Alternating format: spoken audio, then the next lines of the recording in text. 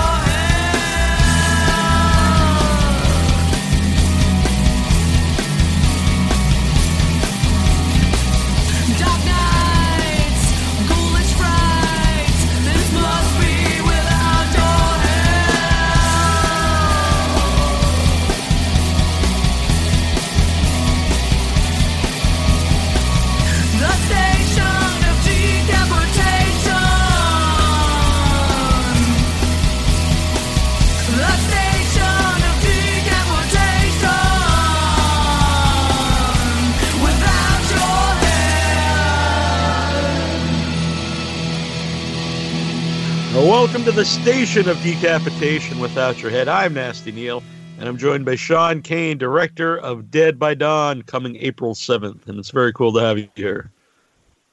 Thanks for having me. Yeah. So let people know who aren't aware yet and watch a trailer. What is Dead by Dawn? Oh, Dead by Dawn. Okay, well, the basic story is about this man. He goes up to this remote cabin, and he's obviously a family man because you go up there and you see a lot of pictures of his family, but for some reason, he is all by himself, and there's something off about him. And then soon enough, we find he's putting a gun in his mouth. He's about to kill himself, blow his brains out, when suddenly outside he hears all this yelling, "Help, Pebra!" So he runs outside, and he finds this young woman who has obviously been through the ringer and is practically comatose, and he's, trying to figure out like what's going on. He brings her inside, and before he can find out, of course, there's a knock at the door. Bump, bump, bump. He goes out to the door, and there's these three people outside, and they're like, "Oh my God, we got in this horrific car accident. Our sister, she's autistic. She ran off. I think she ran through this way. Have you seen her?" And he looks at these three people, and they don't have a scratch on them. And he's like, all right. So you guys wait at the property line. I'm going to call the police and find out what's going on. Of course, that triggers a whole thing where these three people are not, what they say they are, and it becomes a standoff where they're trying to get this girl. And so that's the jumping off point for the beginning of the movie. And it just gets worse and worse for everybody. It does. And I like the whole setup because it's like people from who all have their own little their own story going on, and they all meet together at one part, and then you find out more about both everyone's story. Right. So did you get a chance to watch it then? Yeah, I watched it last night. Oh, okay, cool. Yeah, it was nice. I think everybody, in terms of the process of this thing, like I've done a few movies in the past that I've written, and I just feel like I needed some help writing. Like a man's got to know his limitations, and I think mine is like come up with good scenarios and stuff, but I need someone else to help me flesh it out. So this particular film, started out as a 10-pager that I had, and then I worked with Wes Laurie, the screenwriter. He really fleshed it out for me. And I think he did a fantastic job of making all these characters really interesting. You know, they do all have their own stories of stuff going on. And so, although I'm afraid sometimes the bad guys overshadow the good guys a little bit, but, yeah, I was really happy with how this project turned out. Yeah. Well, I think it's always good to have an interesting villain. A lot of people like horror movies. They look for the villain. That's true, and we've got some good ones. Let me tell you. Yes, it is. Yeah, and it was in. Well, I'll talk about her in a minute. But did you know Wes before you worked together? Yeah, in fact, about 10 years ago, I made 2 films with Wes and his partner Mary, and so kind of at the beginning of my career, I did Silent Night, Zombie Night, and Breath of Hate. And they were the investors on both of those. And sort of the deal was that we would do one that I wrote, which is Silent Night, and then do another one that Wes wrote, which was Breath of Hate, which has been retitled To the Last House. I hate that title so much. So I've known him for about, it's a total ripoff of The Last House on the Left. So give me a fucking break.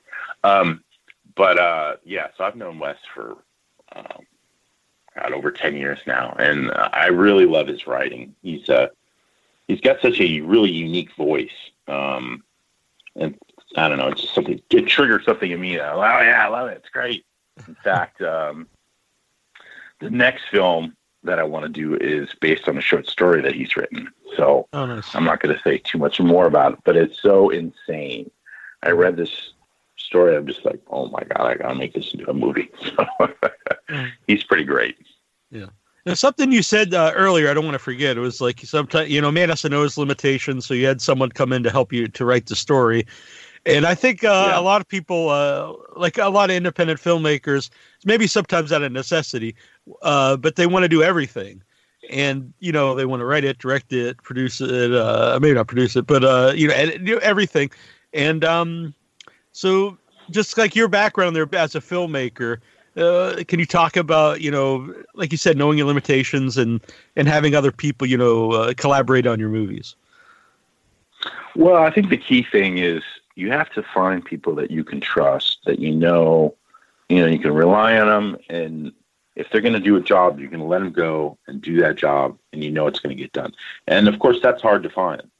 There's a lot of people in any industry, not just the entertainment industry. There are a bunch of flakes and jerks and whatever. So, once I find people like that, I tend to keep them close. And so that's why I work with the same actors a lot.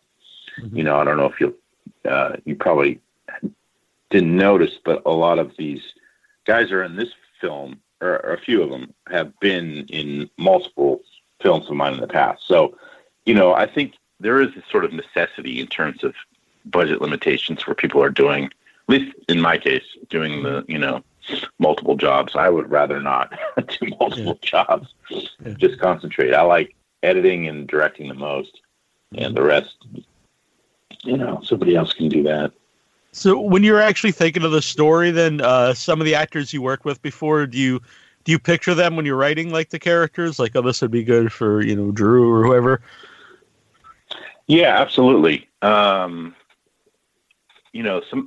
was Tim Muscatel and Kelsey Watson who have been in other films of mine. And I always say Tim is like he's like my what do I say? He's like my secret weapon.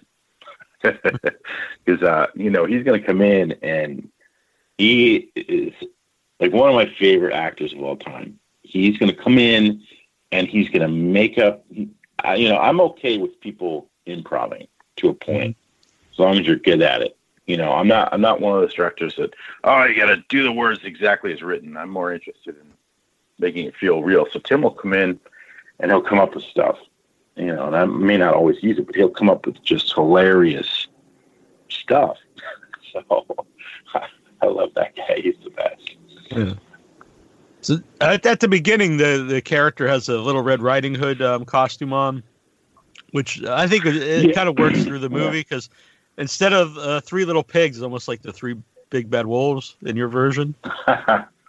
Yeah, pretty much. It's funny. That was something we did after the script. The character of Lulu wasn't Drew wasn't exactly what I pictured initially. But as we were doing our auditions and she came in, she really was the best of the bunch. And the interesting thing is, like, you have actors they're good in the room, and then when you watch the tape after, it's like something's missing. You know, they're not as good on tape. So Drew came in, she was great in the room. We watched the tape, she was great on the tape.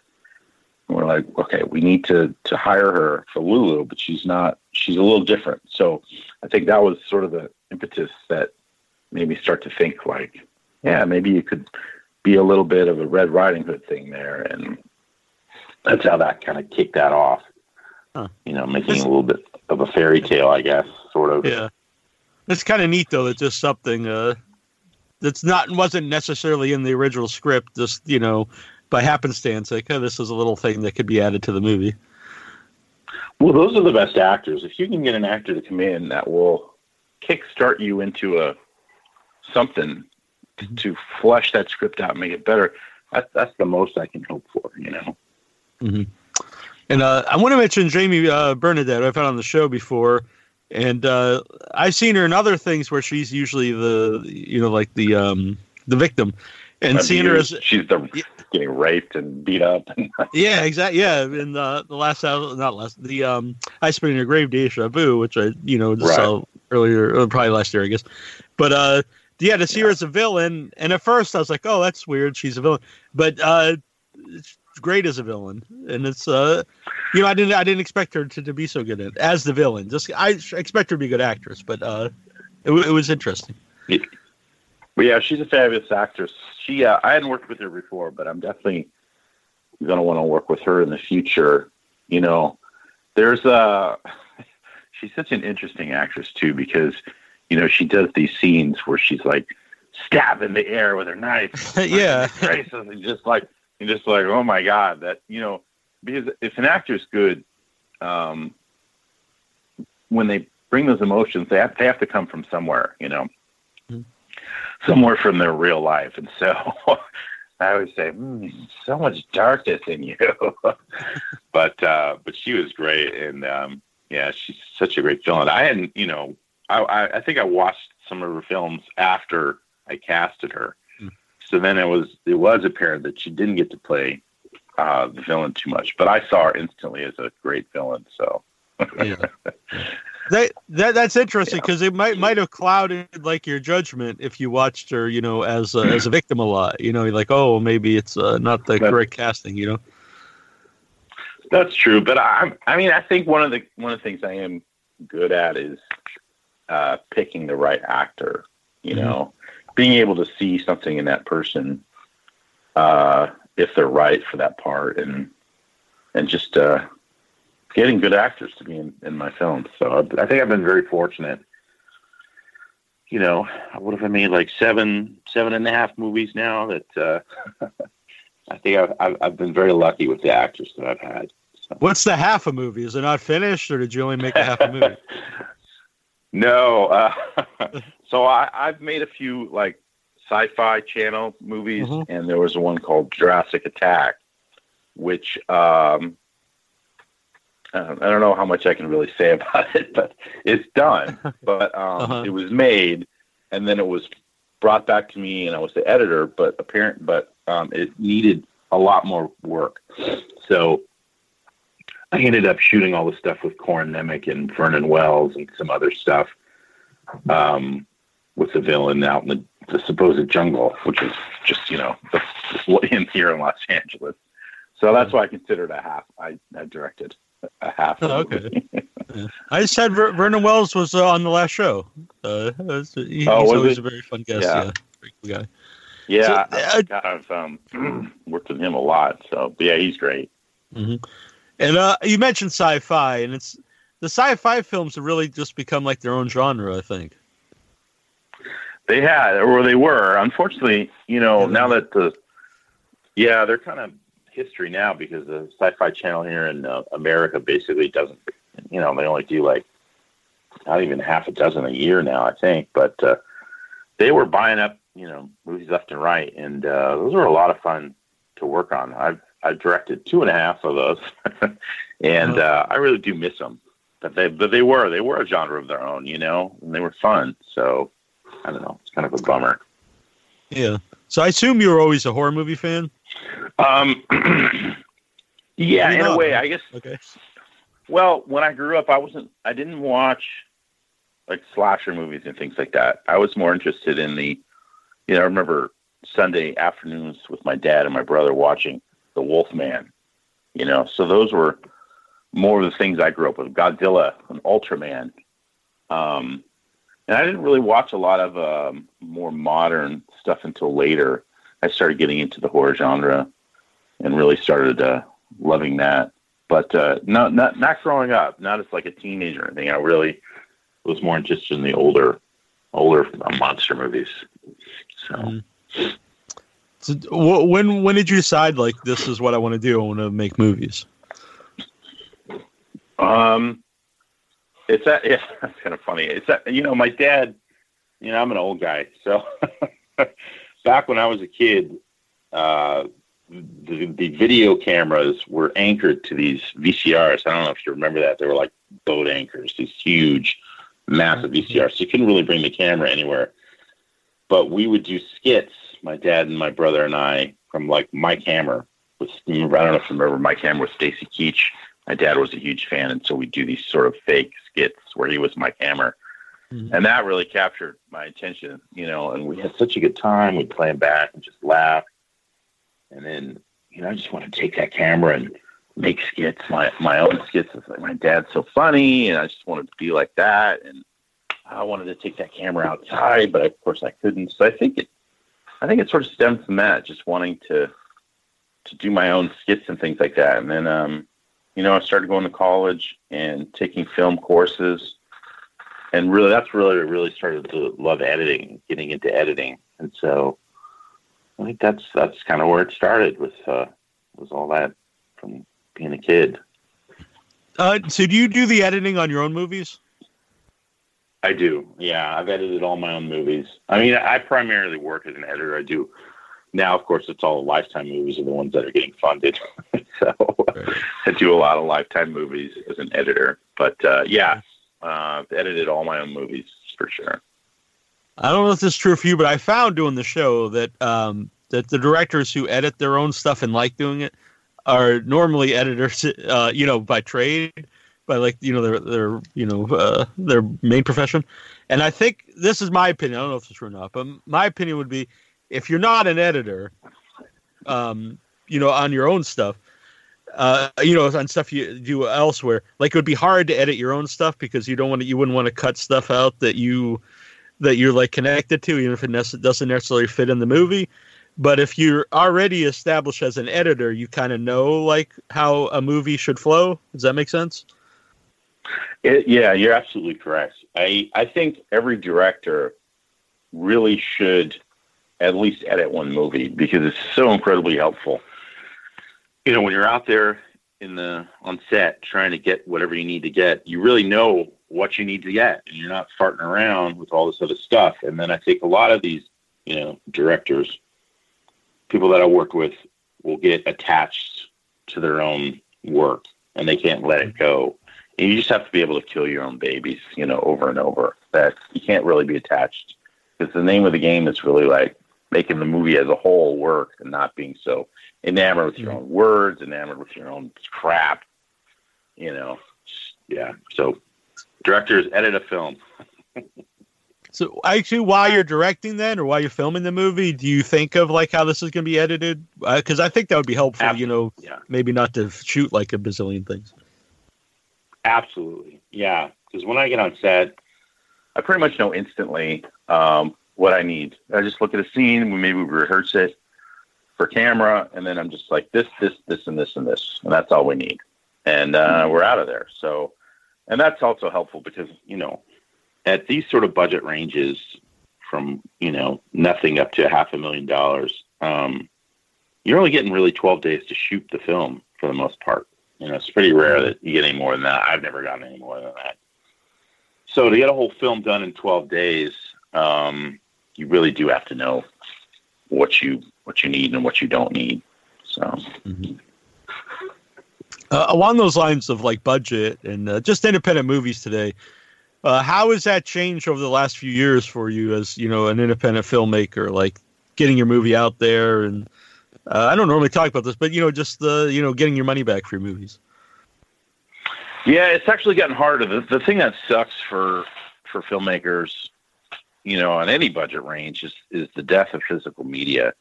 That people are just doing streaming, they're not buying DVDs like they used to. And so the opportunities to make your money back at different venues get more and more difficult. It used to be like you could get into Hollywood Video and Blockbuster and all these places. And of course, those are gone.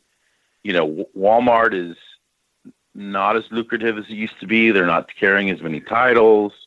Same thing for Redbox. Used to be automatically, oh yeah, you're going to get into Redbox.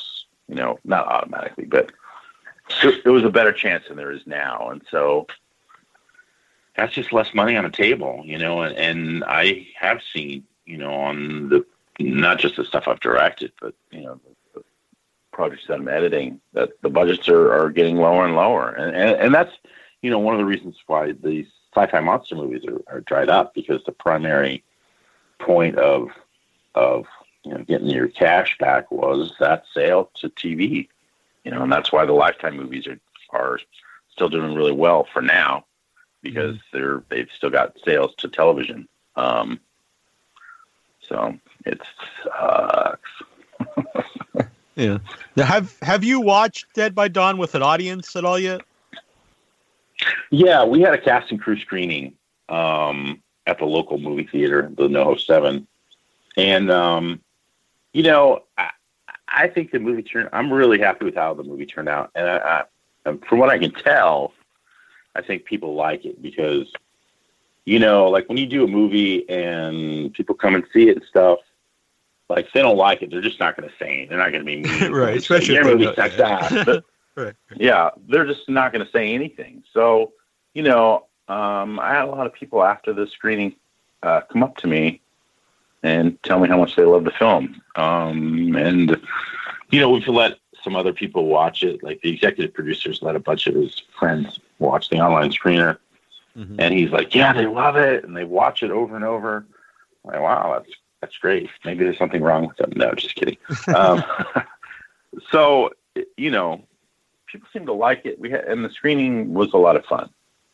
So, of course, we didn't. I tried to get in a couple festivals and they rejected us, but whatever. People seem to like it, I guess.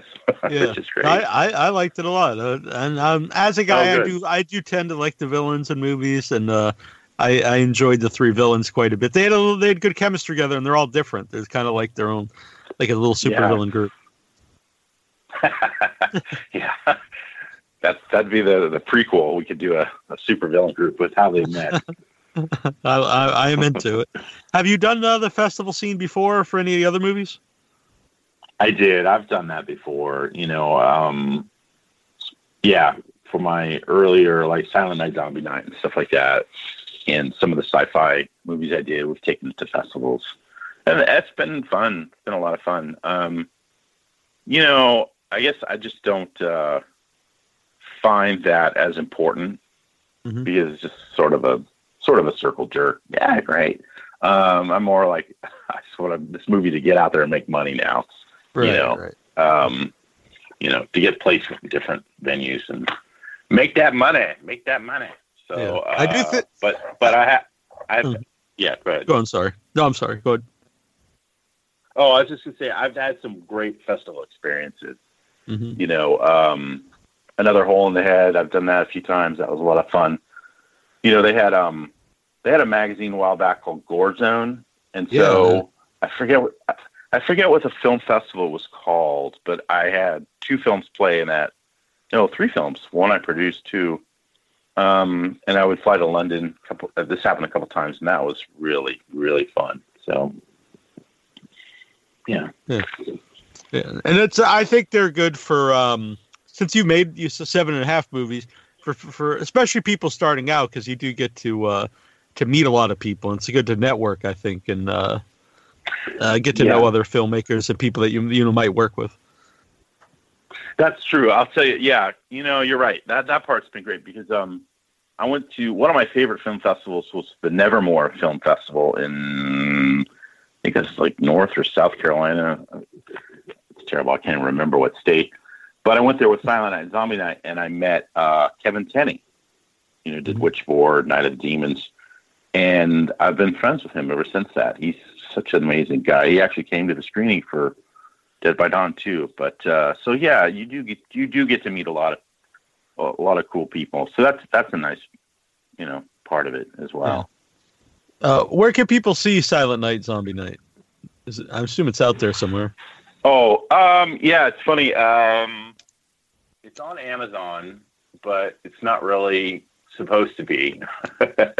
we had gotten distribution, for a while, through some pretty good companies, and but the one company that took it on, that they decided they didn't want to do horror movies anymore, and they just basically gave everybody their movies back. So I think you can buy it in certain spots, and then they have it on Amazon. But that's about it, really. So it's, I guess I need to get that with another distributor one of these days.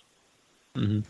Speaking of zombies, I do like, it's just, a small, not even a subplot, just a small thing of Dead by Dawn, the explanation of why this house would be protected.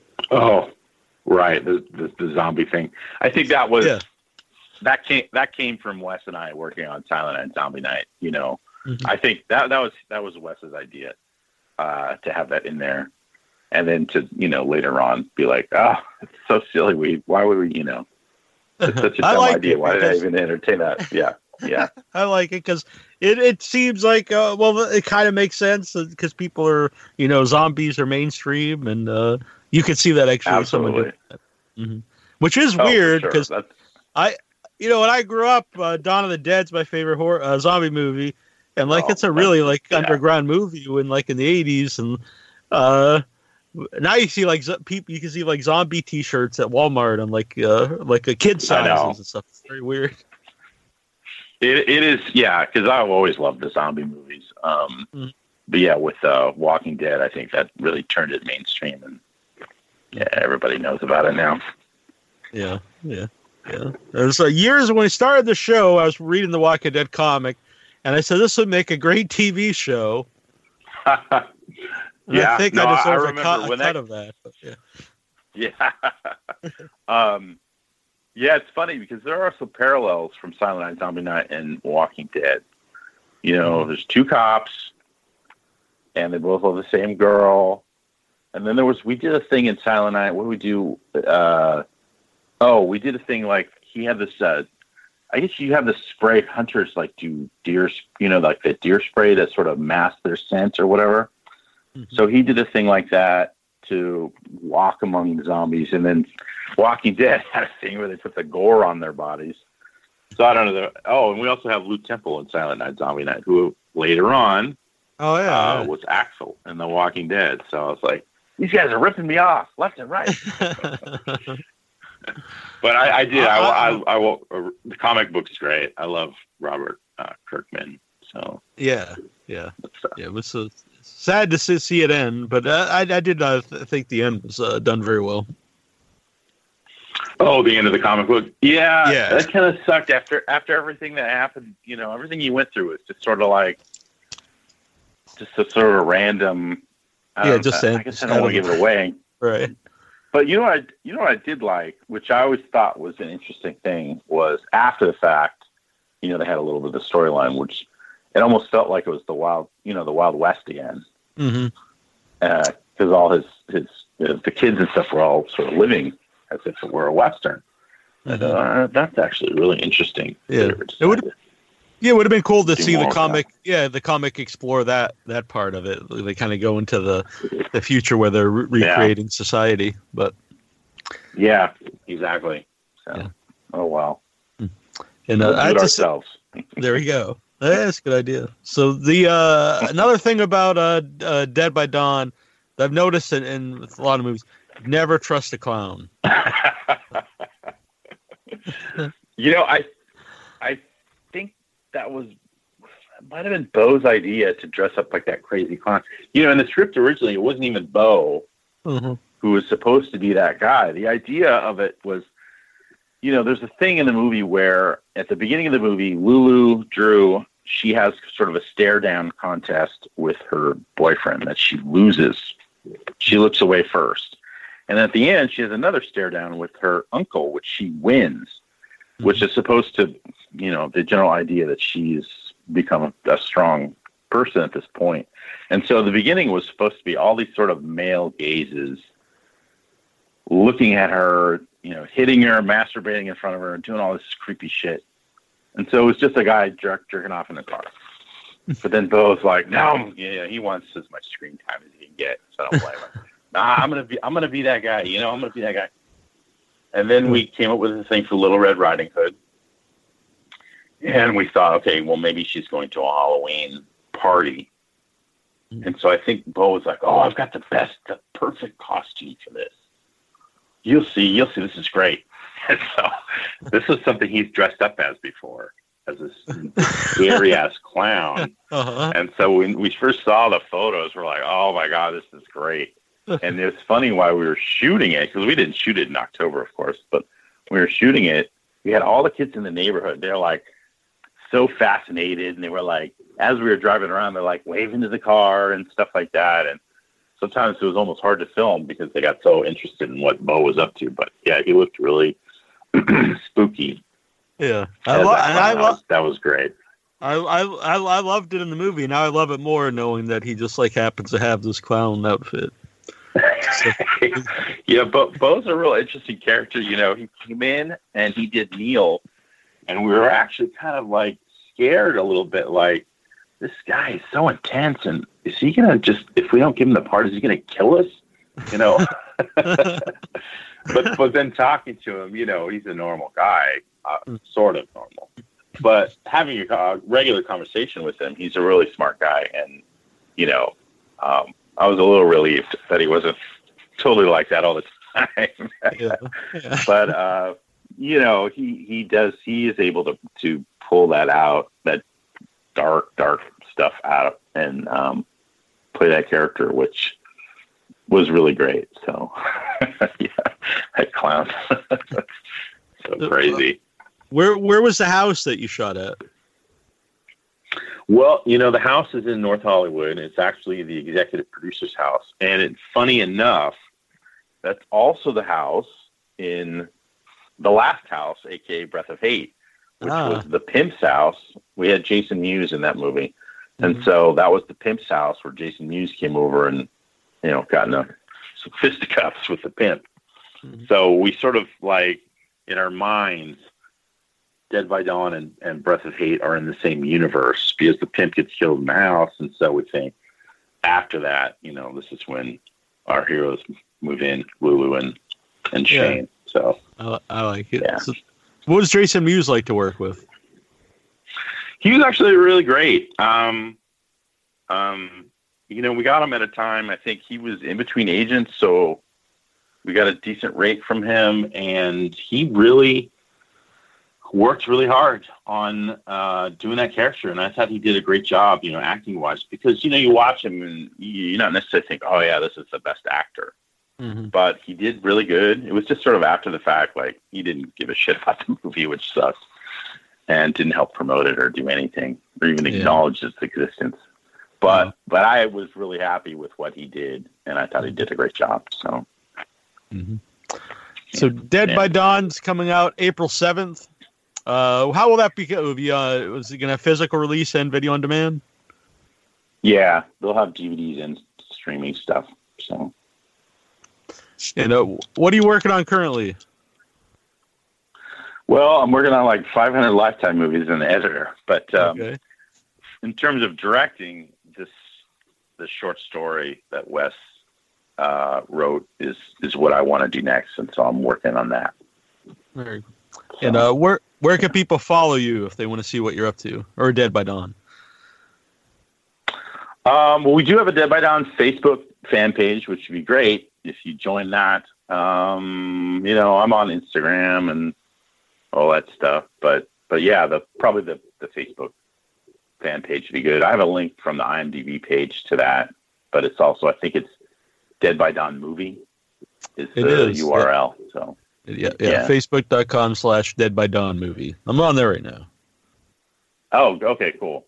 Hmm. Yeah, that's where I'll basically post any kind of information I get, all this stuff, and that'll be a good place to find out everything going on. Very good. And by the way, I actually like the font that was used on the poster. Oh yeah, it's funny. When I first saw the poster, I was like, I wasn't sure if I liked it at first, but then I really started looking at it, and it's actually kind of a beautiful looking poster. The color scheme was really, I was like, wow, this is really kind of pretty looking in a weird way. But yeah, I really love it now. So it's pretty great.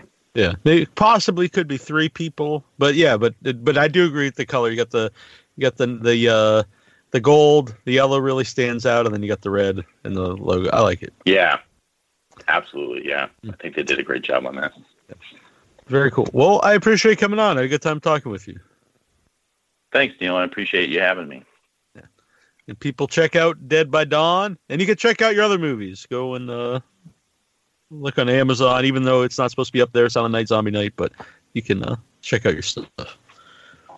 Yeah, or Eruption LA or Jurassic City. Those are pretty much, you can find those anywhere. Terror Birds, most my sci-fi movies. I'm gonna check some of them out. I enjoy them for what they are. No, I actually do enjoy them. Me too. Yeah, I do too. For the most part. Yeah. Well, it's interesting because you said you grew up watching, like the Ultraman and then Godzilla and stuff. And then you went, and you got to make some monster movies, so it all worked out. No, I'm really grateful for the opportunities I have to make these movies because I did have a lot of fun, and I do miss working on them. It was fun. Yeah. All right. Very cool. I'll let you go. Thank you for doing this. All right. Thank you. This is John Gulager. You're listening to WithoutYourHead.com.